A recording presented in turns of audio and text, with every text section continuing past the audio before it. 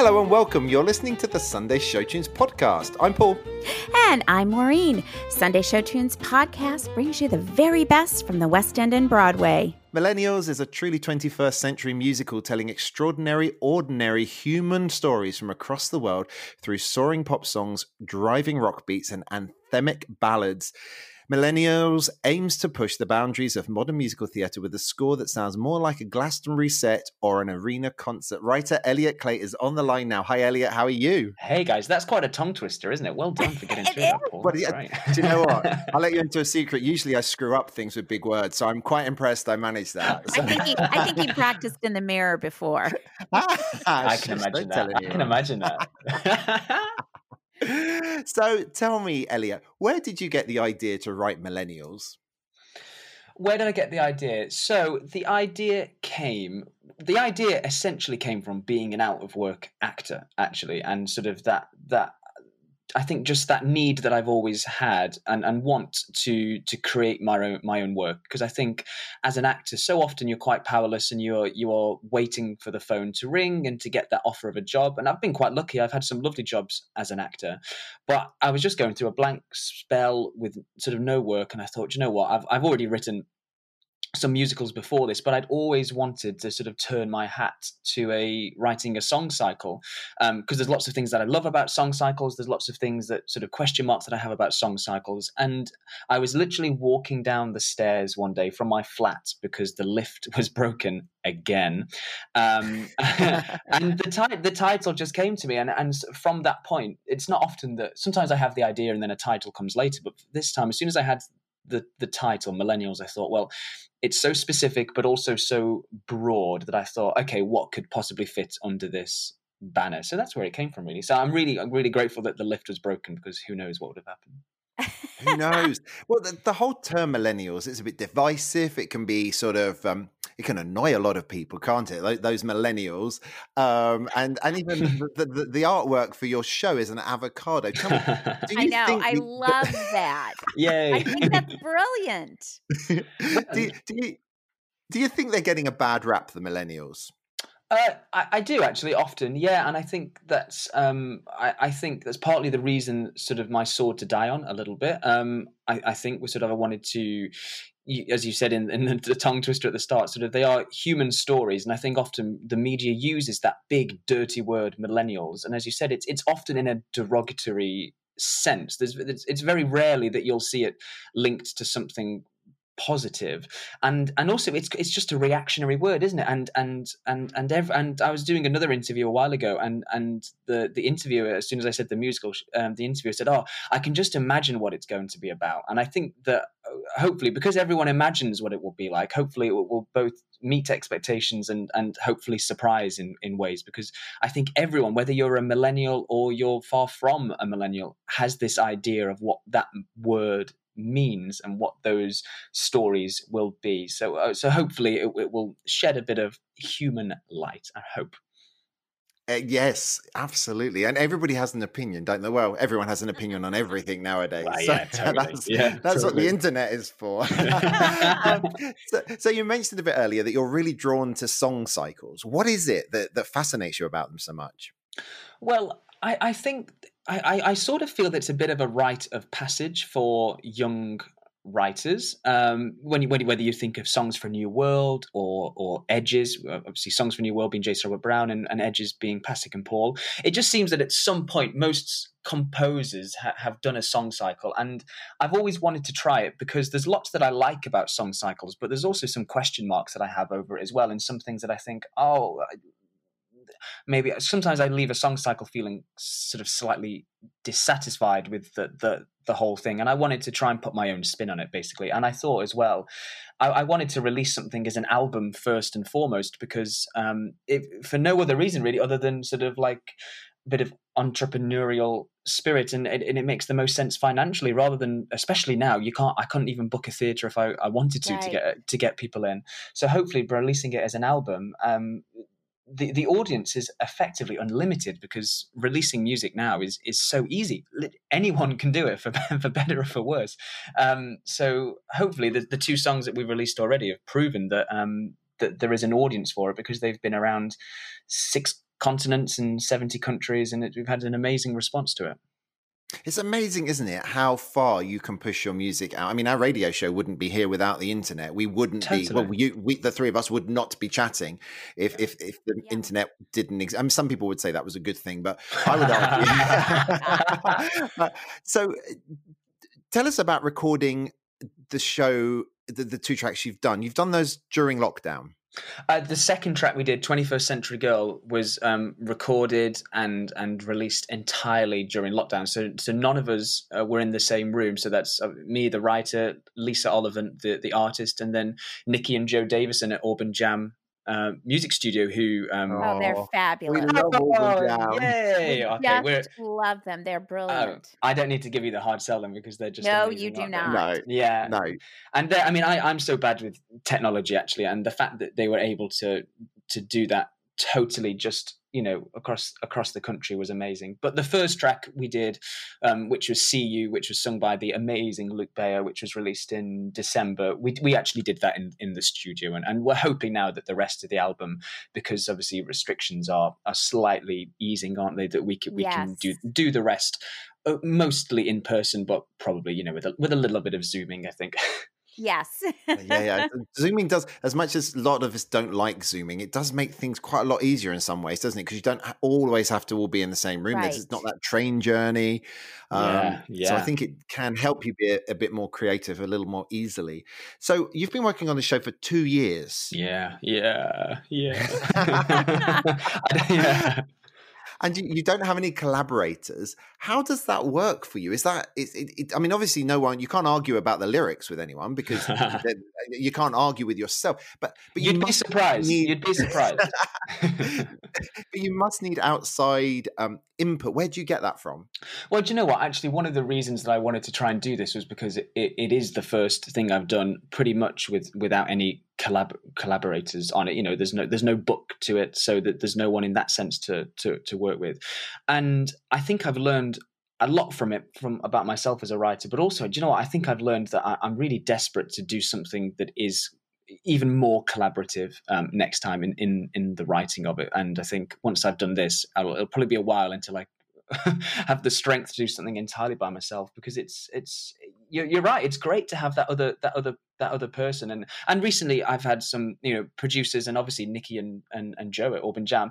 They effectively become that other eye that you sort of your ideas are filtered through. So when it gets to that stage, it's great because it takes such a weight off your shoulders. But it's just getting it to a point where you feel comfortable to show it off. So yeah, it has made me realize just how, as if I didn't need to know already, just how important collaboration is when you're making something new. Completely. So you've got all of the tracks written. Am I right in thinking that? Depends. That depends how optimistic. It depends how much I'm fooling myself on any day when I think, I'm nearly there. Do you know what? I'm nearly there. It's also one of those things it's like any sort of, I can't remember who said the quote, but sort of art is always just abandoned, isn't it? Like you could just keep going back and adding this and changing this, or maybe the Mona Lisa just smile a little bit more, or whatever. I'm not comparing myself to that, but so I'm nearly there. I think I've got about 2 tracks to fully write, and then lots of cleaning up. But also, the amazing thing is, both with "See You" and 21st Century Girl, there's so many things that were added or subtracted and that never even thought of, that just comes from that people being in the same room, whether that's on Zoom or actually in the room. So I think that even though I might at one point say, okay, like I'm handing it over and let's start recording it, they'll still develop as we record. So that'll be great. What can we expect for our next track? So the next track, shall I give you a little exclusive? Yes, please. We love an exclusive. Yeah, there we go. So the next track is called "Remember the Feeling," and we're going to start recording that very soon, and hopefully it will be released in a few weeks' time, depending on how things go. So hopefully, again, just getting a very different vibe. And my whole point with doing the song cycle was trying to make it as modern as possible, but also as eclectic in style. So just so you, hopefully every time the next track plays, you're pleasantly surprised about what you're getting. So yeah, "Remember the Feeling," and we will be released in a few weeks. So that's really exciting. And then the full album, hopefully aiming for winter time. Yeah. So we've got that to play on a forthcoming show. That's pretty cool. I have to say, I'm very excited. I don't know about you, Maureen, but this is probably because the opening blurb says that it's more like a Glastonbury set. This is the closest I am ever going to get to Glastonbury. You know, so Yeah. Oh, you and me both. I don't do well with mud. No, there's not enough musical theatre at Glastonbury to get to even want to wade through that mud. It has to be said. Maybe this will be the first. Maybe this will be the first musical on the Yeah, it could be stage. amazing. There That would be you amazing, wouldn't go. it? There you would be go. That really- would be amazing. That Okay, would be so we're cool. going to play a track from the cycle, 21st Century Girl. Tell us a little bit about this, Elliot. So 21st Century Girl is one of the first tracks in the show, and it starts with a lady who's walking down the street and she gets wolf whistled, and what unfolds next is this technicolor exploration of what she might like to and want to and love to, and what she maybe does or does not say to not only to the person that catcalls, but to the world about the struggle that she's facing at the moment. Fantastic. I can't wait to listen to this. Well, I've listened to it a few times, but I can't wait to share this. I have to also say, Maureen, I'm just going to put this out there. Can we have Elliot back for every track he releases so he can just do a little introduction on the show? Perfect. Do you think that would be a I'd love great that. idea, wouldn't it? Perfect. I'm so bored. Please let me. Yeah. Done. I'll Done. You're introduce hired. other people's. I'll introduce other people's tracks. I'll just pretend that I know that. Just come on and guest host. Maureen, make that happen. Make I'll that make happen. that happen. Elliot, I'm you're in. hired. Brilliant. Wait, does that mean I've got the sack? Completely. Sorry, Paul. Showbiz. You know how it is. It's just kind of right. Well, I think that's a good time to leave this. Thank you so much, Elliot. Take care.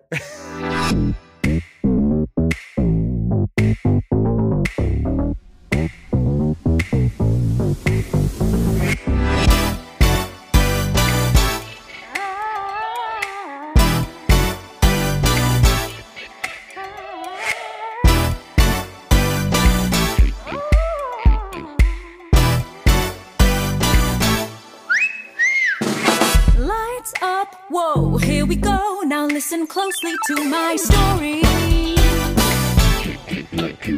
See, it starts real sweet, but the details quickly get a little gory. Now you can tell me that it's crazy, that it all exists in my imagination. But baby, maybe I'll decide upon the terms of my own discrimination. And I don't wanna hear your rip-offs of my oppression. What gave you the false impression that I care? And I don't wanna hear your report of what you're seeing when there's 18% less inside my paycheck disagreeing. I know it might be hard to hear, but answer this boy loud and clear. No kidding me, baby. Have you ever felt like you're about to lose all your control? I'm telling you, baby, though history may be the season you prefer. Welcome to the age of 21st Century Girl.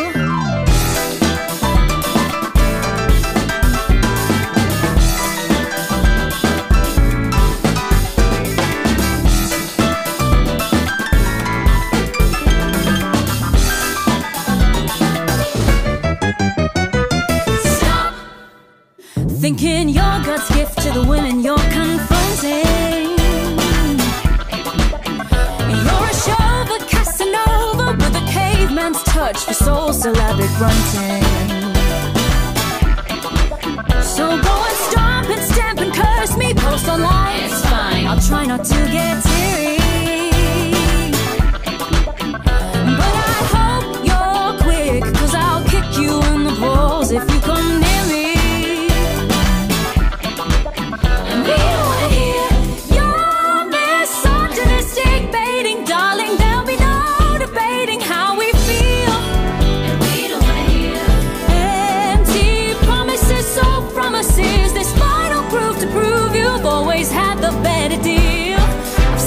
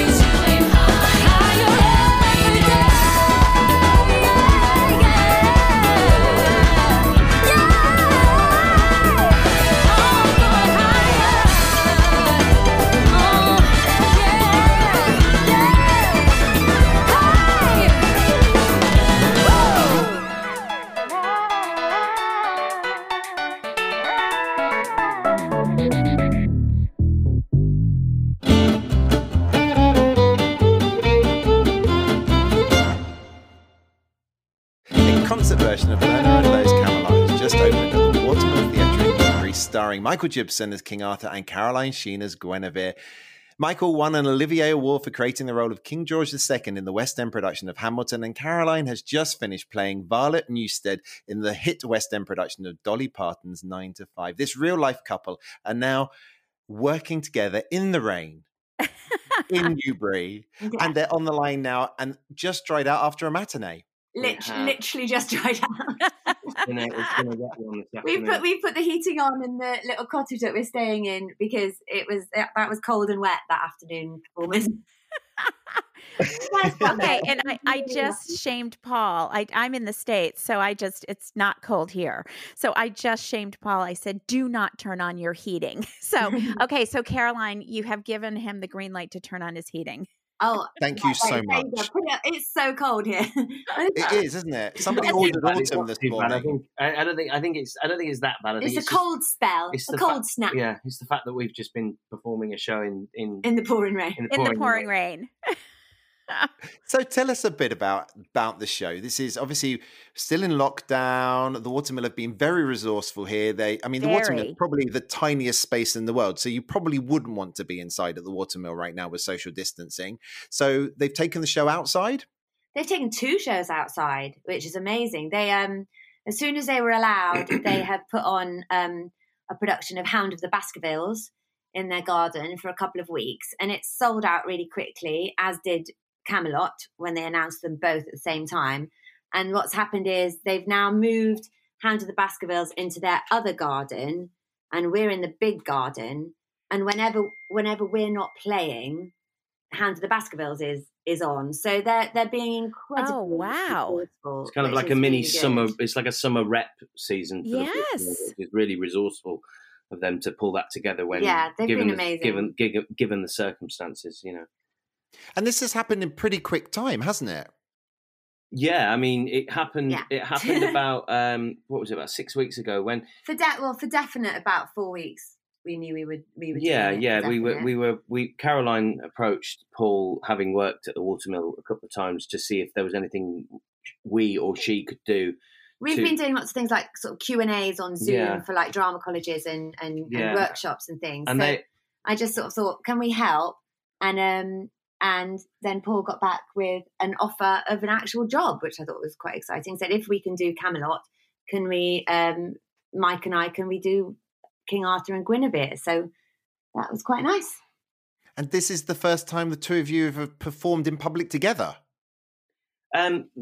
Yeah, kind of. We did actually do a little concert literally just before lockdown. Caroline was doing a Q&A with Stephen Schwartz. I interviewed him at the Jewish Centre in North London, and I was just meant to be an audience member, but Mike Xavier couldn't do the duet that you were going to sing from Schikaneder, which was the show Caroline workshopped with him. And I said, well, I'll sing it. So I learnt it sort of on the day, and we sang that. So technically, no, it's not the first time we've sang in public together, but this is the first time we've been cast opposite each other and are certainly playing opposite each other and having to act and sing and, We did the Les Mis movie together as well, but that was, I'm barely there and you're sacking Anne Hathaway and I'm in the background. And that was really by coincidence. That was just, I got cast as the factory foreman, and Caroline was actually in Les Mis in the West End at the time playing Fantine, and she rang me one day and said, I got it too. Guess which scene I'm doing? And it happened to be that scene. So we worked together, which was really cool. Oh, that's fun. You probably made Anne Hathaway cry as well. I mean, that was a very snotty version of her song she sang once you sacked her. Yeah, no, I was a bit horrible. Yeah, no, she was lovely. Yeah, she was sweet. Yeah. I love the movie of Les Mis because you just spend the whole time spotting people you've seen in the West End and on the fringe. Going, look, there's so and so and there's so and so. It's like kind of. Apparently it's like where's a drink every time you see someone. Exactly, it's a drinking game. That's what we do. It's like where's volley for theatrical types. That's what that is. So, what's it like working with your other half? Oh, I was a bit nervous about it really because we've been married for 13 years now and we've never properly worked opposite each other. So I was worried, are we are we being a bit silly here? Because what we've got works, and if we get into in a rehearsal room and it doesn't work, what's going to happen? But we've actually been quite good, haven't we? Yeah. I think I'm a big fan of Mike's. I think he's pretty awesome as a performer. So it's quite nice to work with you, really. Yeah, and the same goes back the other way. I mean, it's just been interesting to sort of just crack on, because it was weird. We both sort of showed up on day one, and we both just sort of got on with it. Really, there was no like, wow, this is weird. It was just like, oh yeah, well, this is what we do. The weirdest thing was we have to kiss in the show, and when we sort of rehearsed that, we kind of wanted everybody to look away. We were like, I was going to say, was it a different kiss than normally? Well, yeah, because it felt really awkward, because it was normally we don't kiss for pretend, we kiss for real. Yeah. I suppose. So yeah, it was yeah, it's been lovely, and it's been really nice, and obviously, you know, the Watermill have been very accommodating by making sure that we're looked after whilst we're staying here, and our daughter's here, and we've got enough room for our grandparents to come and hang out and oh, nice. time. So we're having a little bit of a kind of nice a showbiz holiday. We feel yeah, very, I was going to say. We feel very, very fortunate that we're working in these very strange times, and secondly, fortunate that we're not just sat at home waiting for a job, because exactly, you know, we're actually in Newbury and doing something every day and seeing people and having conversations with people. We feel very fortunate that, you know, that this and very aware that this is going to this is going to end at the end of next week, and it's back to kind of what is going to go on. What happens now with our industry, which seems to just be it seems to me that it is beginning to come together, that there are, you know, as people are forging out and doing, you know, companies are becoming so creative, you know, like the Watermill and you know, the Southwark Theatre and things like that. So I do think. I think baby steps, isn't it? It's just, I think you know, in any situation, people come together and try and get on with it. But I think, you know, ultimately the government have to, you know, they've offered to give some money, but you know, it's a start, and you know, they need to start, yeah. But they need to acknowledge how important the arts and culture sector is to our part of the world, not just because it's important, but also because it brings in so much money. Mm-hmm. Well, and that's what has shocked me. Yeah, and as when you compare it to sporting, it's just as financially, you know, important to the economy as sports. Yeah, of course it is. And what I find really sad is that when I talk to people who you know, who have nothing. Like I was talking to a lady the other day when I was picking up a takeaway meal, and she was saying, "Oh, how's it going for you?" And I said, "Well, I'm an actor, so there's no work on." And she says, "Oh, have you been furloughed?" And it's like, "Well, no, that's..." And people have no idea. They don't understand. They don't understand that that's what's happening with our sector, is that we're all freelancers, we're all self-employed, and that we're all kind of. That's it. Sorry, guys. So there is no furlough. There is no payout. There is nothing. It's a very real problem for a lot of people. A lot of people are facing. You know, they've run out of money. They're going to have to move out of their houses, and I think the government are you know, they have to step up to the mark. Of course they do. Yes. Yeah. So, anyway, but that's enough of that. Okay, let's talk about your Olivier Award for a minute. Creating the role of King George in the West End production of Hamilton. What was it like playing King George? It was amazing. Yeah, I mean, to be a part of Hamilton when it came into London in the first cast was just, you know, I feel very fortunate that I get to do musical theatre. I mean, my career sort of takes other paths sometimes, and I'm predominantly do TV and film these days. But Hamilton was something that I was like, I really want to be a part of this. And didn't stop playing it for about 18 months before he was. Yeah. Oh, I love it because I loved it and wanted to see it. And then when it sort of the idea came into my head that I could actually do this, and I just assumed that they would get somebody famous to do it. You know, somebody with a bit of a name. I thought it would be somebody off the TV and luckily they didn't, and I got the job, and I had a brilliant year. I mean, and then of course, you know, lots of nice things happened. Little sprinkles on top of it happened, like they gave me an award for my performance, and of course I love that. Little sprinkles. Little sprinkles. And of course the show did quite well, and is still doing great. I mean, I hope it comes back, and I'm sure it will. But yeah, it was an amazing thing to be a part of, and just to be part of that buzz, and because every night, and it sounds cliched, but every night was like an opening night because there were so many excited people in the audience. Oh, my God. There are still people now finally getting around to seeing Hamilton. And I think even with it being released on Disney Plus, I think there's going to be a whole new generation of people who are going to go, wow, this is the thing. I can actually go and see this. So no, it was amazing. And to get to sort of do my thing with King George in London and bring it to a British audience and see how they would respond to King George's, because I think in America, King George is Americans have a very different idea of who King George is, and they learn about him from a different angle. Whereas, he was the guy that lost America. Whereas he's the bad guy. He's the bad guy. Whereas in the UK, where we know him as this actually a very good king who went mad, and of course colonized the world, which was horrible. But he's responsible for a lot of the building of the modern buildings in London and the infrastructure that's there. And I think the political comments that King George makes, especially in the second and third songs in Hamilton, I think not went down in a better way, but they just landed in a slightly different way with a British audience hearing those lyrics. What comes next, right? And and King George realizing that George Washington is going to step down and hand over his presidency to somebody else, and that's what that democratic system is set up for. And King George going, well, how does that work? Whereas because that's what happens. It doesn't happen in our country. We have it's a God-given right. So no, it was a fascinating whole process, and of course to be in that cast with those guys was just a really good year and lots of good friends, and to just witness it from the wings was enough, really. To see. Well, a pretty good role for you. It was because a fantastic role. How long are you on stage for? In total, as King George, it's about 8.5 minutes. But I love it. But I did come on. I pop on at the end again with the ensemble. I join in just after sort of the election of whatever that election. Oh, that's right. The end of when Hamilton sort of does the dirty on Burr, and I was there for all that stood at the top, and so I was only in it for about 15-20 minutes altogether. And every time you came on the stage, you stole the show. Literally every single time. What I want to know, in enough compliments here, what I want to know is what did you do with those 2 hours that you weren't on stage?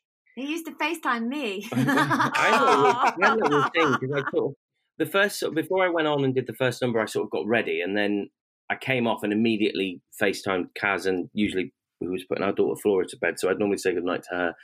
And then about 20 minutes later, I'd normally call you and to check in, and then I wrote a film script, which is kind of still not. Did you? Some nights I'd do my tax. Some nights I'd sit and eat chocolate.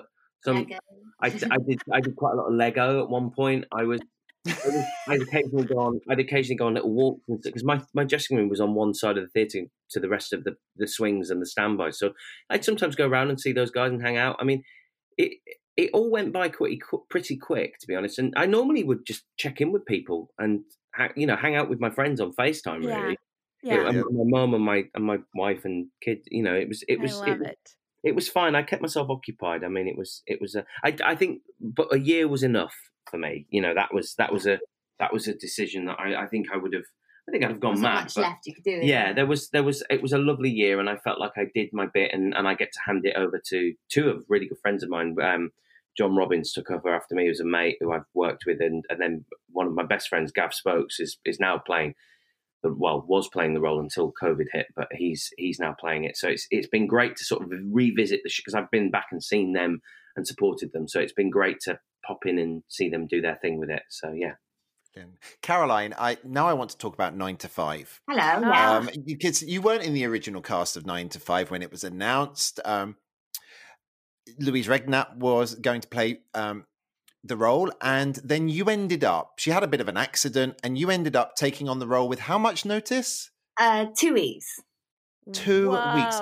Yeah. How do you learn a show in 2 weeks, Caroline? I have no idea how I did it, really. I worked very hard, and everybody was very helpful. But basically, I just got a call one day saying there's a part going in a big West End show, a leading role for like 2 months. Do you think you can audition for it? And I said, oh, okay, what is it?